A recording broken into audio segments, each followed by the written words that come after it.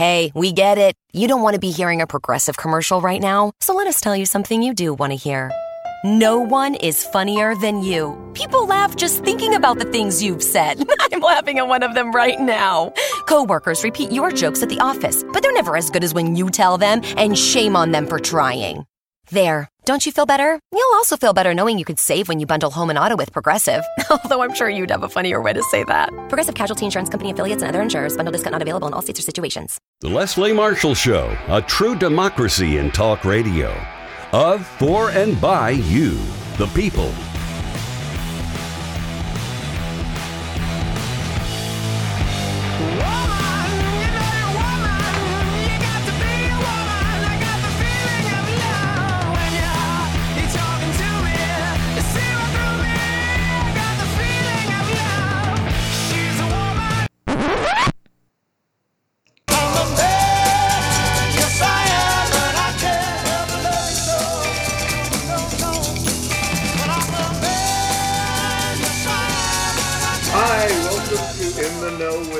Wow, it's so good to have all of you back.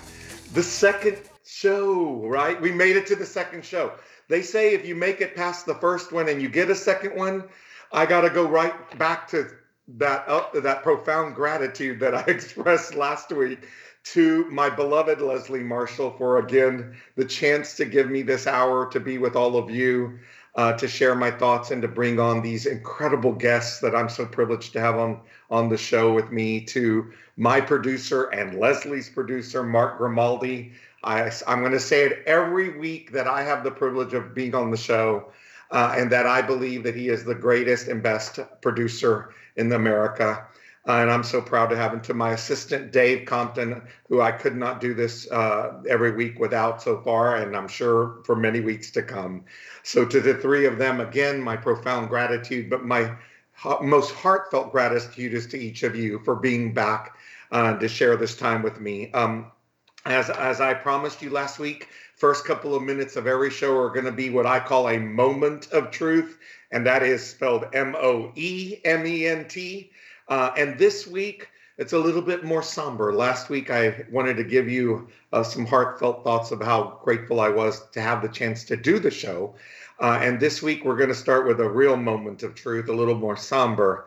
I don't know if any of you are like me. I have a feeling I'm not the only one in the world who was conflicted yesterday about hearing about the passing of Rush Limbaugh.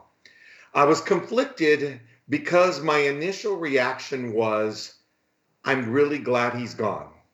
And my mom was 87 years old down in Texas, and to her and my fellow Texans, I also want to say to all of them, our thoughts are all with all of you right now. You are really struggling, Oklahoma as well, and other parts of the nation, with this incredible weather that is keeping people from having electricity and heat, and in some instances even no access to food. And so to my mom and all my fellow Texans, our thoughts are with all of you. But my mom's watching right now, and I want to say the reason I was conflicted was because my mama taught me when I was growing up, I hope, what are the values and the principles that have sustained me throughout my journey. And one of those was that you never, ever find pleasure in the death or the passing of another human being, no matter who it is. And so I was conflicted when I heard that Rush Limbaugh had died yesterday. But I came down to a conclusion that I wanted to share with you all in today's moment of truth. And that is that I don't feel guilty. I don't find pleasure in his death. That's what I've concluded. But what I did come out of that emotion with was that sometimes the world is a better place without certain people in it.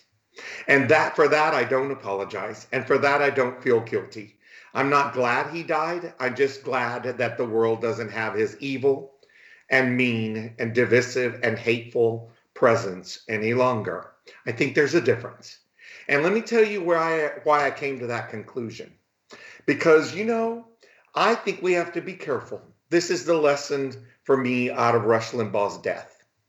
That, none of us should ever, not ever, engage in revisionist history. Never shall we engage in revisionist history.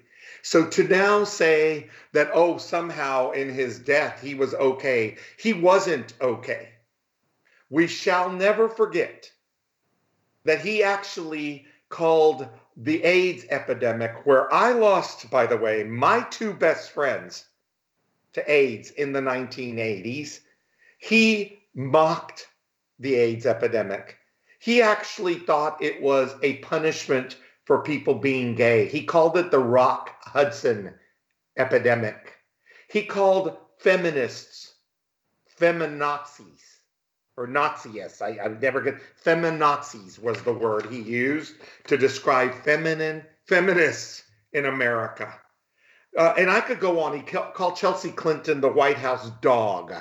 He was forced to resign as ESPN as a football commentator for making racist comments about the Philadelphia Eagles quarterback, Donovan McNabb. And I could go on and on and on and on. It never ended, even to the last weeks of his life when he actually praised the insurrectionists at the Capitol. So my moment of truth today is the world will be a better place without Rush Limbaugh in it. Good riddance, you evil man. So now to our first guest. I hated to start with such a negative tone, but I came to that conclusion, and I hope most of you agree with me. Sometimes the world is a better place without certain people in it, and Rush Limbaugh is one of those. Now, though, I want to introduce somebody who the world is a better place because she's in it. And her name is Claudia Flores. She's my first guest. And the topic we're talking about today, by the way, throughout the entire show is immigration reform.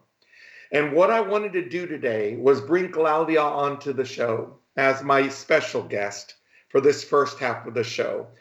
She's a senior campaign manager for immigration at the Center for American Progress.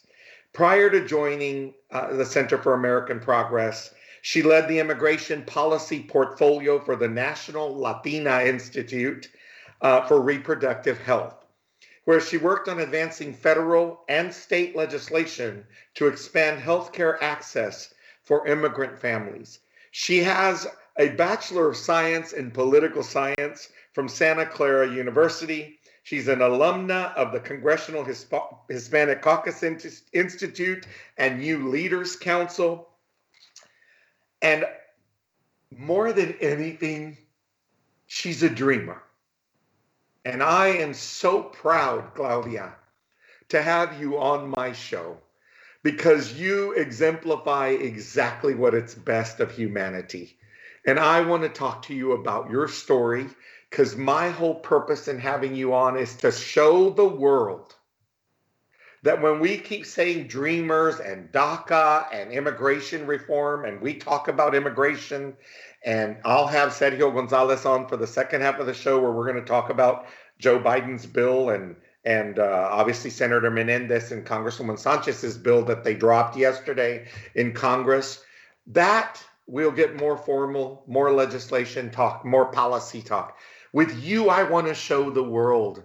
When we say dreamer, we're talking about this amazing woman. This is not just a word. This is not just immigration reform or some cold and stale topic. We're talking about this woman right here. Claudia, welcome. Let's talk about, I want to hear your story.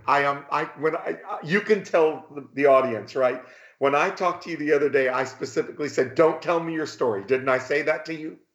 Because I wanted to hear it and learn about you with my audience as well, and anybody who watches the show. So Claudia, start from the beginning. Where were you born? Where is your family from? And talk to us about how did you get to the United States? When did you come to the United States? Thank you, Mo. It's such a pleasure to be talking to you again. I love your energy. I think this is a great platform for you to share stories.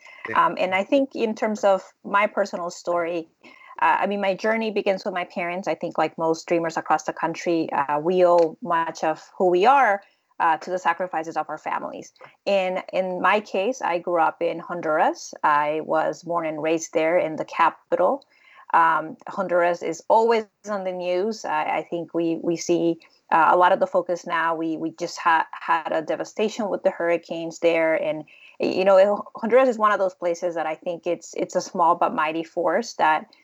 People that come from there, I like to think that we're very resilient and we've seen a lot of challenges, but we are people that for the most part are very optimistic and just want to do good, right, for ourselves, for our family. So I was born in Honduras. I was raised there for about 14 years of my life. I am much older now, which makes me realize that I've spent most of my life actually living in the United States. My family resided in California. This is where I sort of planted my roots. And I grew up pretty much as other folks, in San Jose, California, in my community. And I am now in Washington, D.C., advocating on behalf of millions of families like mine. Wow. So listen, we're going to go to our first break, but when we come back, we are going to pick we're going to pick up right there, because I want to take it from there, right, as to how, why did you come to the United States? How did you come to the United States? And then what's been your experience, right, as living the life of a quote unquote dreamer, right? So we'll be back in just a few minutes. Everybody stay with us. As you can tell, this is going to be really beautiful and insightful and inspirational. So stay with Claudia and I. We'll be back in just a few minutes.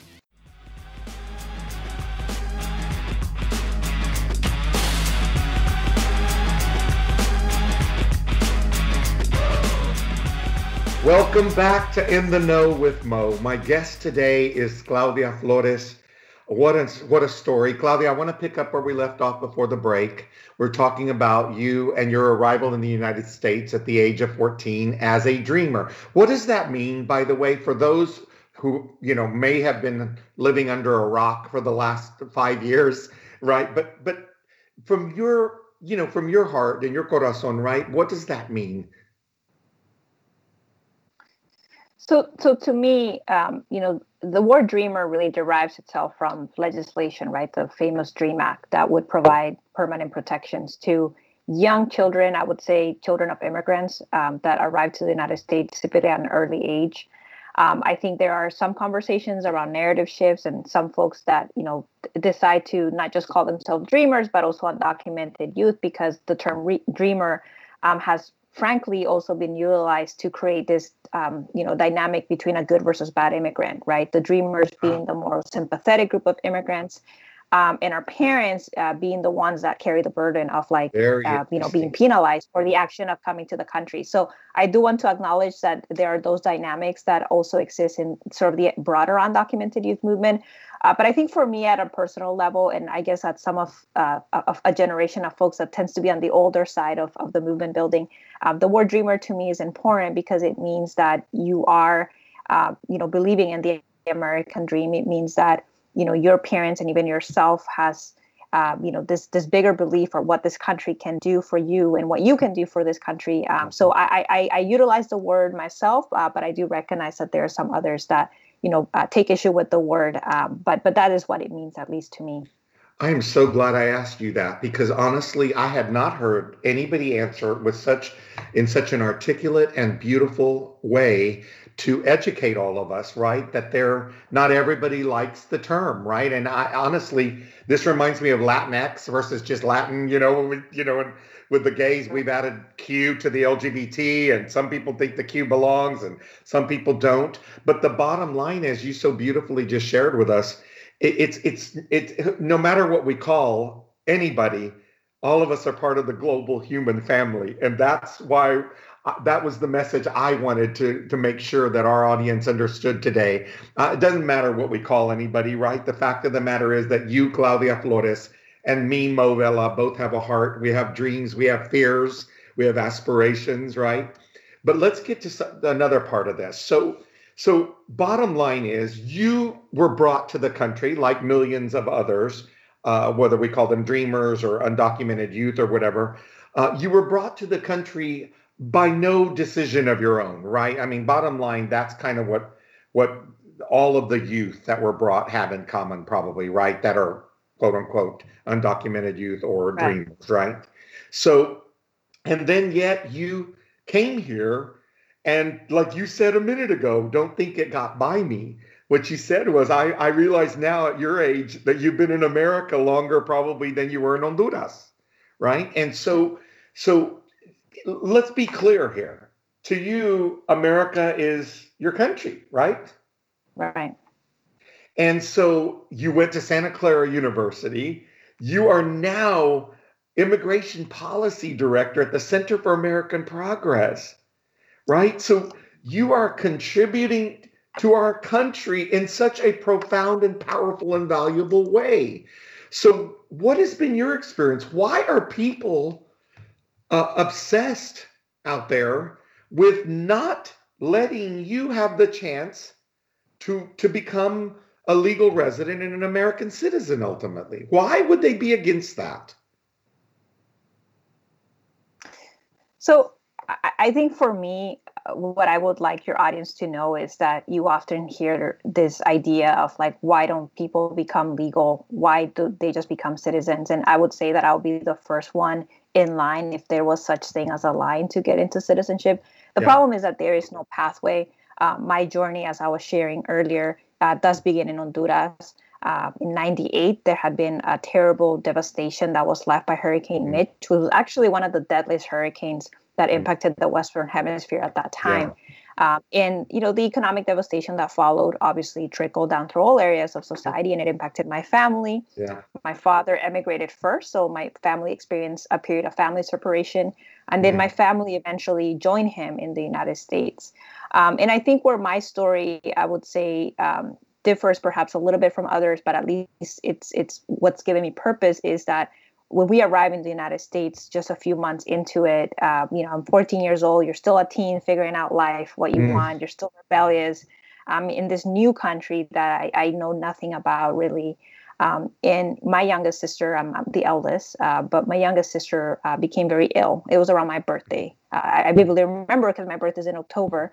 And my sister, yeah, great. Well, I don't know if you're a Libra or a Scorpio, but I'm both. I'm on the 23rd, so I'm both Libra and Scorpio. Yeah. No way. That is my birthday. So we just found something in common. God, that's great. Yeah. Okay. Well, we'll talk about that later. Obviously, we're going to celebrate on the 21st. We'll talk about our joint celebration. Yes. Right. So around my birthday, my sister, who was only 4 at the time, became very sick. And she started to experience what were very cold-like symptoms. It's much colder in the United States, so we're assuming that it's just maybe a common cold. Things worsen over time. And, to give you the short story, she's diagnosed with cancer at age 4. And that was a pivotal moment in my family's journey because that is what actually prompted us to stay in order to seek care for my sister. Yeah. And I always think back, and now as I'm older and I understand much more the plight of my parents, I began to realize because I've often wondered, why couldn't things maybe had gone differently? And I think to myself, if I were a parent and I have a child who is sick, what is it that I'm going to prioritize? Obviously, the safety of my child. And in this case, there were immigration decisions, there were immigration consequences, and one of them was that we overstayed our visas. And that has been my journey in America. As 40%, right, of undocumented immigrants who have gone through similar pathways, right? Yeah. They come here legally. But, that's where my story begins. And I think for folks who are listening, that really became a moment that shaped my life, and not just dealing with my sister's health diagnosis and, cancer changes an entire family dynamic, yes, but also learning to live in the United States and experience all these changes all at once. And for many years, frankly, Mo, I wasn't comfortable sharing my story. I wasn't comfortable talking about my family or even sharing that I was a dreamer because I was fearful that friends, people who knew me would judge me a certain way or judge my family. And most importantly, that fear of deportation and retaliation by the government.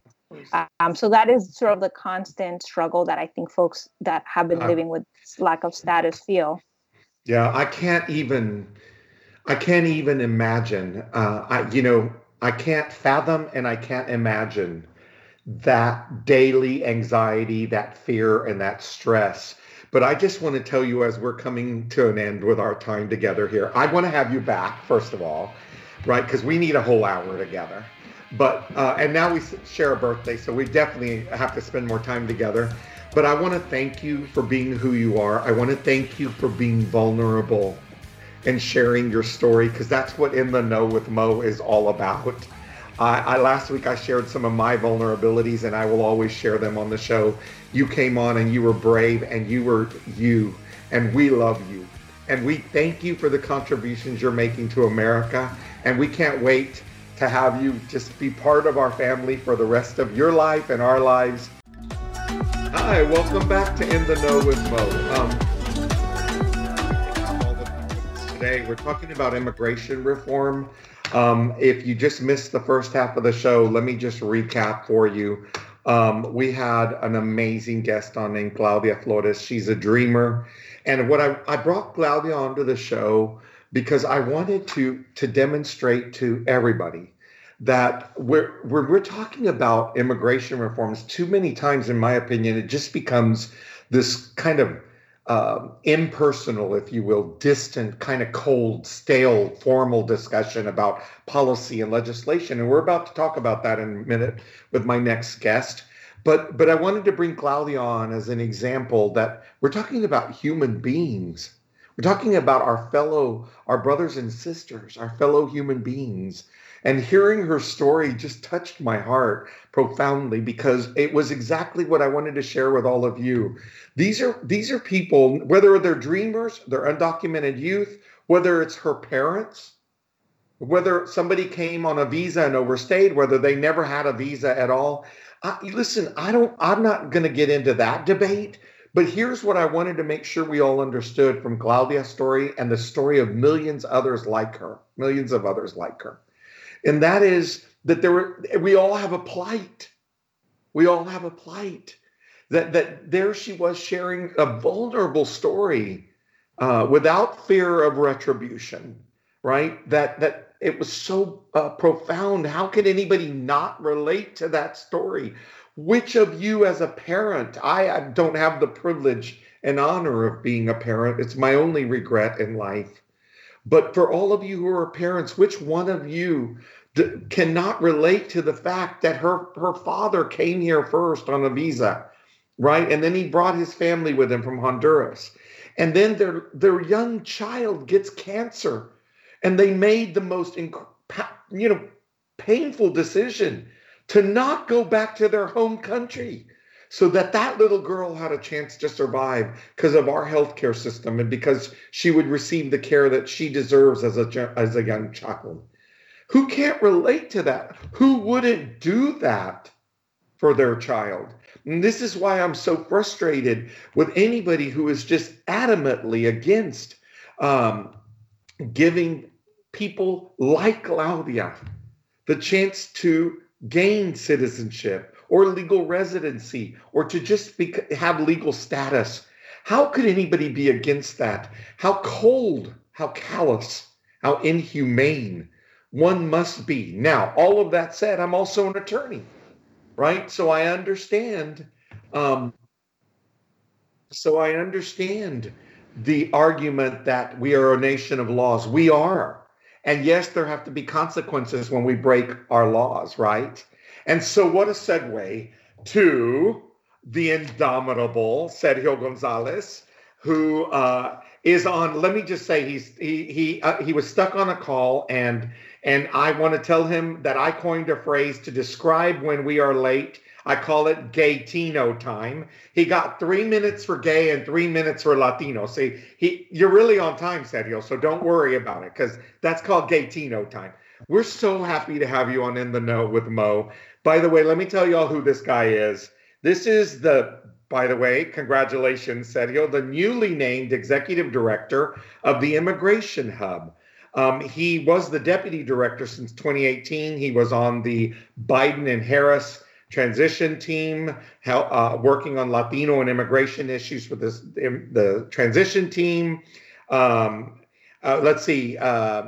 Prior to joining the Immigration Hub, he was senior policy advisor to this lady that some of you might have heard of named Kamala Harris, Vice President Kamala Harris when she was a United States Senator. Sergio was her senior policy advisor. He was very instrumental earlier in his career working with Senator Michael Bennet when he was a member of the Gang of Eight in crafting immigration reform. I know all of you are aware of that. But as proud as I am of all of Sergio's accomplishments, the proudest thing I get to say is he's one of my closest friends. He's like my little brother. I simply love Sergio Gonzalez. It's that simple. And so, Sergio, to have you on the show means so much to me, not just professionally for all of the things we just described, but it means so much to me to have you here personally because I adore you. Sergio, with your permission, I have to tell the story of when we first met. Can I do that? And then we're going to move to immigration. Tell it. We're going to tap your expertise and your brilliance. People need to know the story. So I get a phone call when I think I was still in the White House, wasn't I, Sergio, working for Joe Biden? And I get a phone call from a fellow Coloradoan that was a friend of both mine and Sergio's, and she says, this young gay Latino who is the future of the Democratic Party, he is smart as hell. He's like the most brilliant young gay Latino you'll ever meet. And I go, for God's sakes, of course I'll go have coffee. She wanted me to have coffee with him. I met him at a Starbucks a block away from the White House. And he shows up in this impeccable suit with the tie and just, as you can see, just as debonair as he looks today, as always, right? And I'm at the Starbucks. He walks in. I get up. I give him a big hug. He sits down. And you could just tell he thought this was going to be this guy from the White House, very formal discussion, right, Sergio?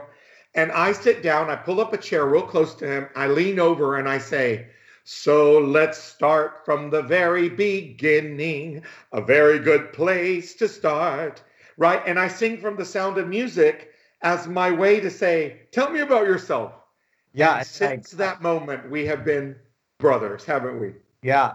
You knew the way to my heart. And a good show tune. And we have been singing show tunes together for almost 10 years or 9 years since then.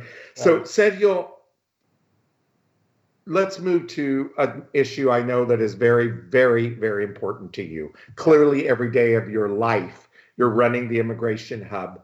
First of all, tell us what the Immigration Hub is, what your purpose is, and what you guys are doing. And then I want to get into some actual facts and figures and data, right? We have a new immigration bill that was filed yesterday. We're going to get to that. But tell us about the Immigration Hub.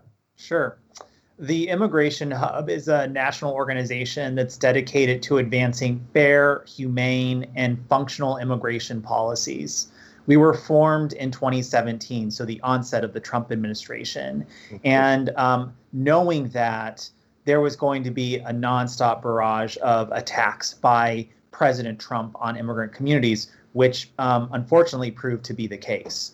And so really we were formed as a rapid response organization, also as an organization to help convene an array of organizations across the spectrum to advance these fair and just policies. So currently we have a partnerships table of around 270 national state organizations that work collectively on immigration policies. We also do a lot of communications and work on the Hill and with the administration to develop and advance those kind of policies that I just talked about, whether it's legalization for the 11 million or it's issues related to building a more fair and humane system for receiving asylum seekers at the border. We really work across quite a diverse and wide sweeping set of immigration issues. Wow, that's amazing. That is absolutely amazing. And here I am, is so close. You and I are such close friends, and I swear to God, I didn't know all of that. And so I'm so glad I asked you the question. So look, the next thing I want to talk about real quickly is, so first, let's make it clear. Not only were you involved back when you were with Senator Bennet on the Gang of Eight with the immigration reform bill then, I'm assuming that you were very much a part of what was filed yesterday as well and was at the table right in the development of the Biden administration's initiative. Yep, the U.S. Citizenship Act. Is that what it's called? Okay. Yep, very much so. Work on that bill began months ago, a long time ago, during the transition. And the bill is transformational in that it really puts in place a new framework for reform that is not rooted in mass enforcement policies, which traditionally has been the way that immigration policies have been constructed in a reform bill. And what that means is, usually in the past, what we've seen when people talk about comprehensive immigration reform bills is like, we're going to do legalization for the 11 million, but you're going to need to also put in place billions of more dollars of border security and give billions of more dollars to ICE. And this bill changes that. This bill acknowledges that we've had billions of dollars spent over the last 20 years on immigration enforcement. We've seen that operationalized and weaponized under President Trump, and how devastating that's been for families and communities around our country. And this bill acknowledges that and says, no, enforcement has been done. There's a better way. Actually hurt us, and there's a better way to do it. And when we come back, Sergio, we're going to pick right there. I keep getting that phrase wrong. We're going to pick up right there, and we're going to talk more about that and this better way. Okay. And we have Sergio Gonzalez with us. Stay with us. We'll be right back.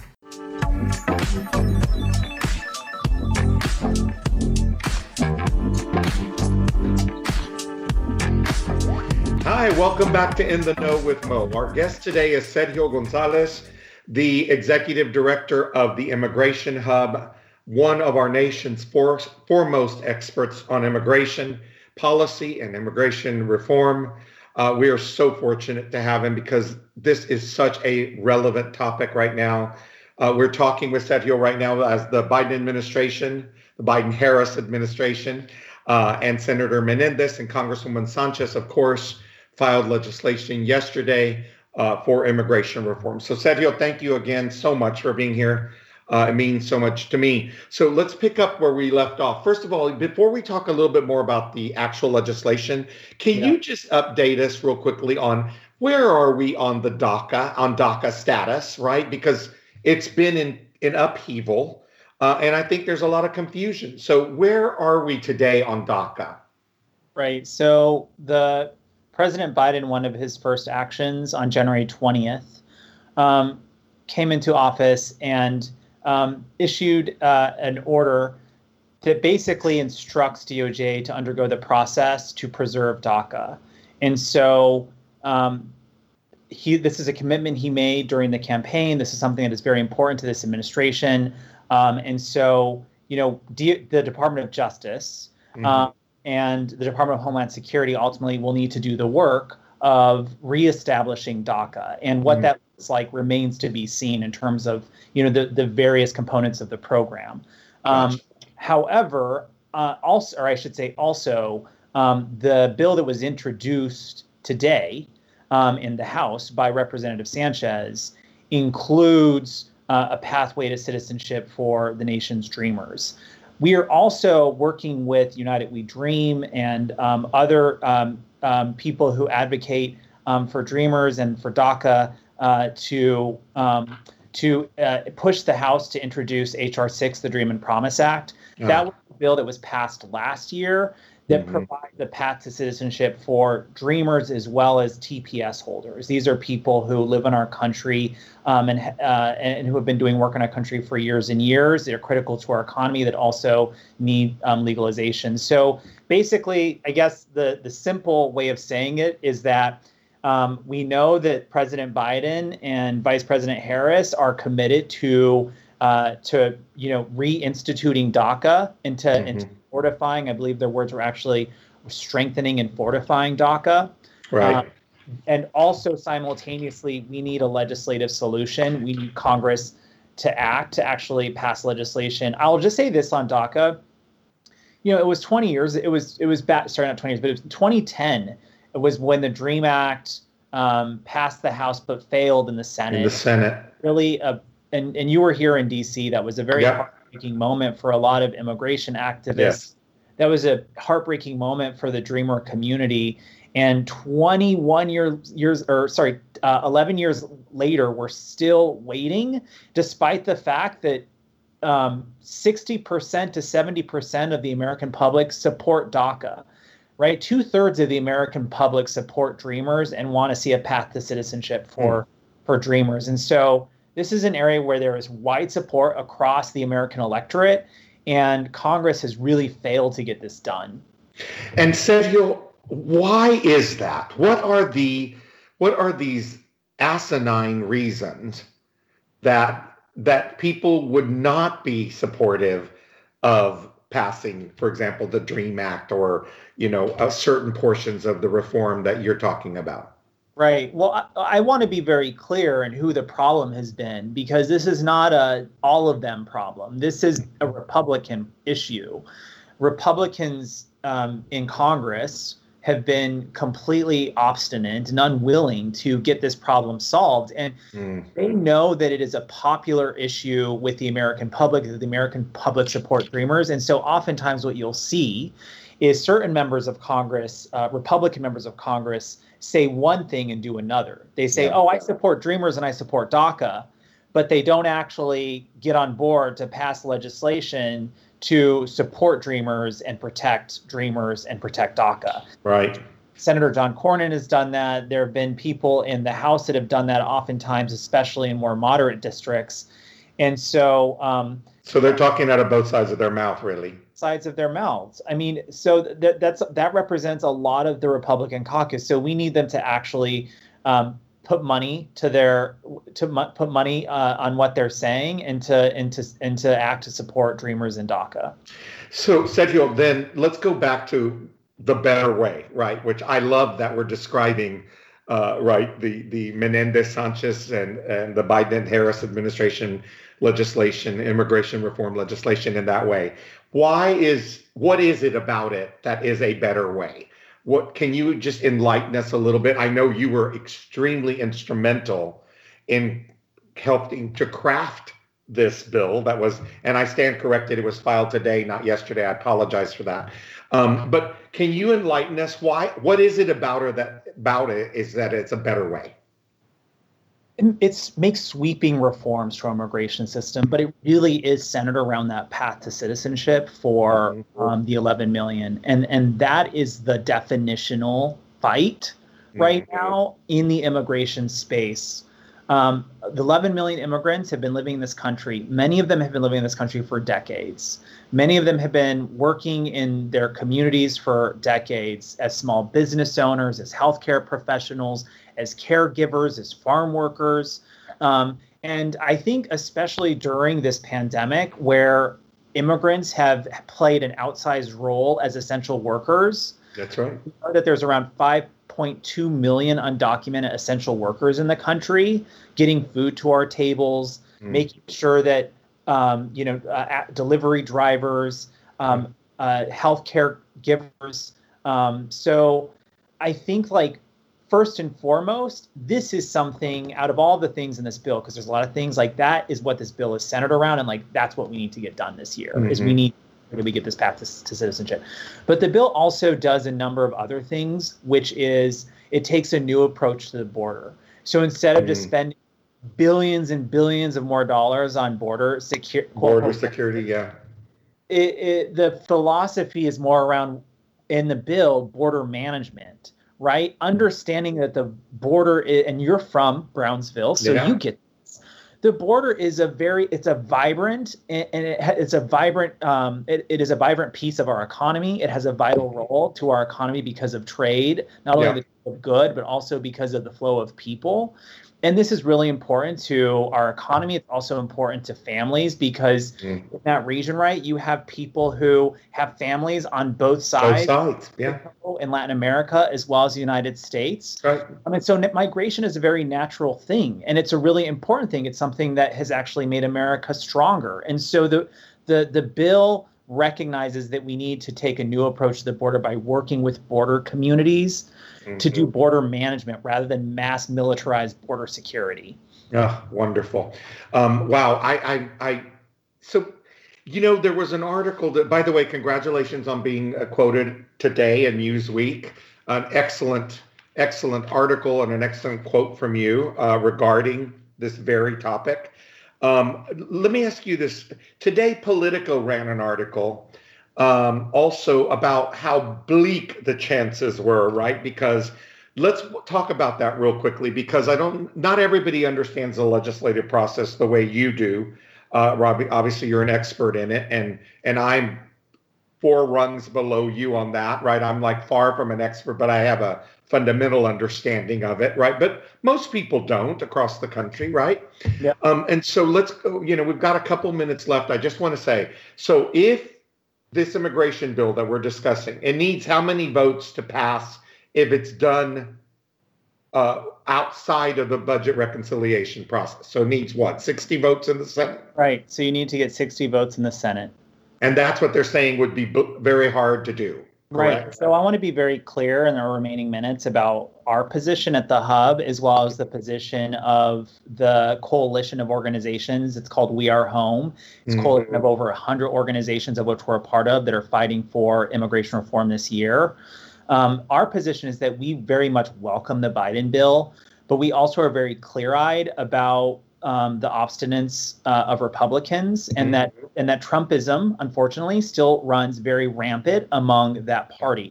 Regrettably. And so we need to be willing to use every tool in our toolbox to get this done, because communities across the country and families are depending on us to get this done. We cannot wait. It has been 35 years since IRCA was passed under Ronald Reagan. We've had 7 presidents since that time. Millions of lives have been disproportionately impacted by not getting immigration reform done. So, let's get it done this year, and we need to use every tool. And that includes using reconciliation if we need to.